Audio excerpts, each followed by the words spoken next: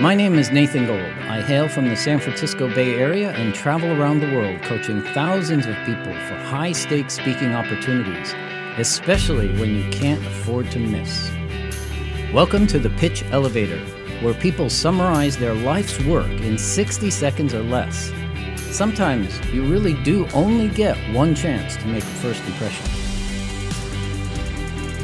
In today's show, we're doing something a bit different as we bring back one of our pitchers. In today's episode, we had a chance to sit down again with Denise from Backer, a sports marketing company, and get an update on how her pitch and her company has changed. If you haven't yet heard her episode, please go back and listen now. 3 months ago, Denise pitched an app that lets you support your favorite female athlete. A lot has happened in 3 months, and it's time to check in and see what's changed since we last met. Let the pitch elevator begin. So Denise, I've heard some exciting things that you've launched your application since we last talked. Could you please give me an update? I'm so excited to hear. Yeah, I'd love to tell you all how our launch went. And I think there's some poetry in telling the truth here. We had a bit of a disaster on launch. I mean, nothing crazy, nothing that will kill us, but, I'd love to tell that story a little bit. Please do. I mean, this is part of the journey of any startup. It's not all good and not all success. So please, I can't wait to hear about it. Yeah. So we had an opportunity to be on a podcast right in our target market. So a women's football international podcast. And the catch was, if we were on the podcast, it was going to come out in a week. And we had planned our launch for 3 weeks from then. And so suddenly, we had for months and months engineered this app, but we only had 1 week to tie up all these loose ends and write some tests, manually test our site. And we're not using Shopify or WordPress, something out of the box. This is something we've built from scratch. And we did a great job on the user side, the people who would back these athletes. That was solid. But the athlete sign-up wasn't something we tested enough. It was one long form instead of a bunch of smaller chunks. And in that 1 week, we were like, okay, we could make this better, but we just didn't budget the time in that week. We were doing other things. And so it was that Friday, and we sent out our email to all these athletes. And, the good news is we had great engagement, like incredible open rates and people wanting to check us out. And we had a number of athletes that we really wanted for the platform who attempted to sign up. But we had a couple bugs. Our payments platform was in test mode, and so that affected athlete sign up.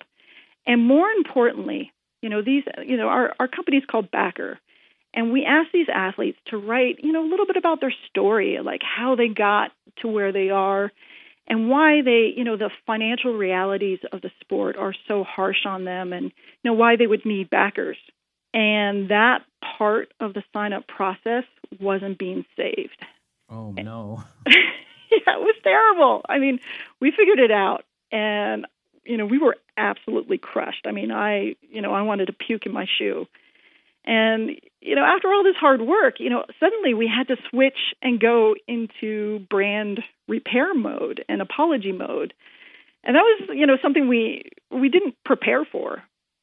So the reality was, instead of having 20 athletes on our site, we have one. Oh. And she's great. Her name is Brooke Hendricks. She worked at Subway, the sandwich shop, and the vegetable packing plant.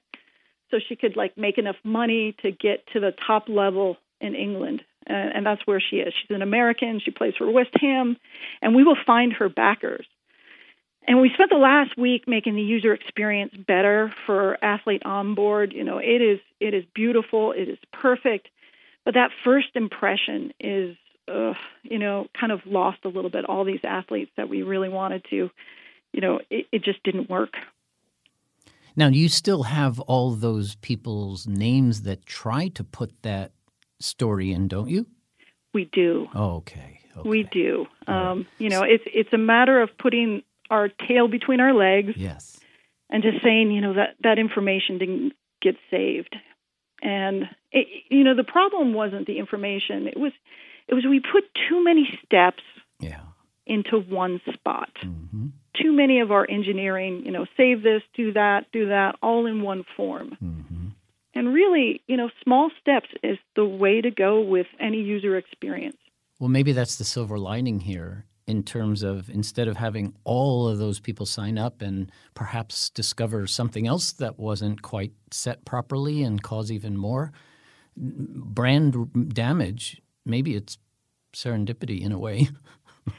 Or Yeah, the only poetry I can say about this is that then we have to connect with these athletes on a real level mm-hmm. and say, hey, we are real people. We're going to push for you, but, we're not, this happens. And this happens with a lot of big companies and small companies. Things don't go perfect on launch especially when you're pressed for time and you're pushing forward and you have to make choices as to like, oh, this is great. But the athlete sign up was something we could have done better.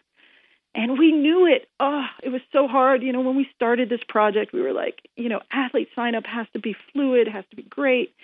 And it's just one of those things to really maintain your vision around what you need is just to keep that vision close. Mm-hmm. And we managed to, muck it up a bit.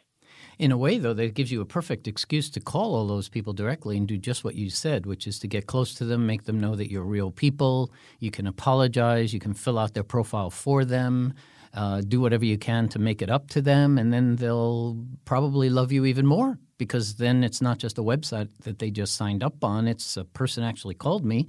They apologized for things that didn't work so well, and that's the nature of things anyway. And if you are willing to be transparent about the failure, people will often come back in droves. They won't run away just because you failed. Especially when the value that you want to provide to them is quite high.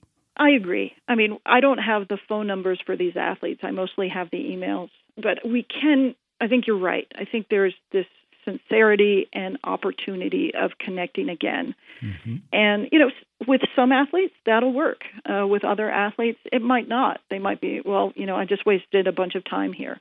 But with some athletes, I think we just go, this is who we are. In fact, the athletes that kind of mucked up on this process, mm-hmm. we're going to send out our newsletter. And that's like who we are as a company, it's a little bit, it's for the people close to the project. So they understand, these are two people who are in startup mode trying to disrupt an industry, and you have to start somewhere.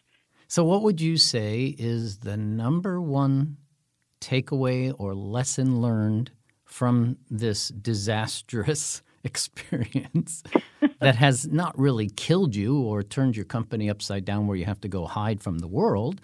What would you say is the number one thing you could pass on to the listeners when it comes to launching a product or a service? I think I'm still absorbing it to answer your question as to what that is.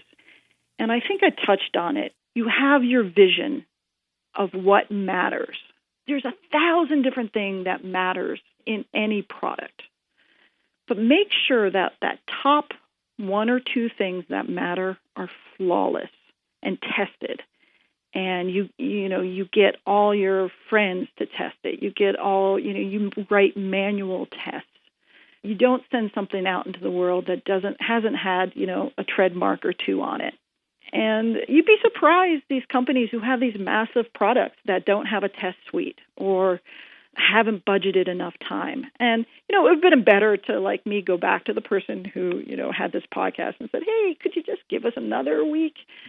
I think that would have been the easiest solution, is to kind of stand up for my own brand and say, hey, you need us too on your podcast. And, we're going to tell you about an innovative thing going on in women's sports.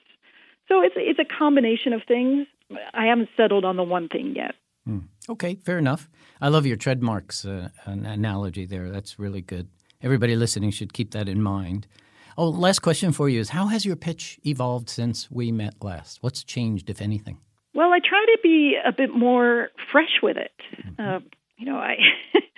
I when I went on your podcast the first time, obviously it was very wooden. I was pretty scared, but just to be more fearless in the moment and try and be a little bit more zen about what I'm talking about. That's beautiful. I don't think I could have said it any better. It sounds like you're speaking from the heart instead of the mind. And when you do that, you know you're being authentic with the audience, and hopefully they really feel what you feel for what you're doing. Yes. Well, Denise, thank you so much for the update. It's been a pleasure to chat with you again, and I sure look forward to hearing about your future success as well when you have more than that one, perhaps over 100 one day or more. Yes, let's hope. Thanks, everyone on the Pitch Elevator. You guys are great. Thank you. You've been listening to The Pitch Elevator, and I thank you, our listeners, for giving us part of your day. This episode was recorded and edited at Women's Audio Mission in downtown San Francisco by Veronica Simonetti, along with Danny Chaparro and Jessica Mao, our assistant engineers. Our producer is Ethan Mayers. Larry Wong and Bradley King are associate producers. Mitchell Tong is our Associate Director of Photography, and Phil Olarte is our webmaster. Check out our website at pitchelevatorshow.com or follow us on Facebook or Twitter. Until next time, and as always, I'm Nathan Gold.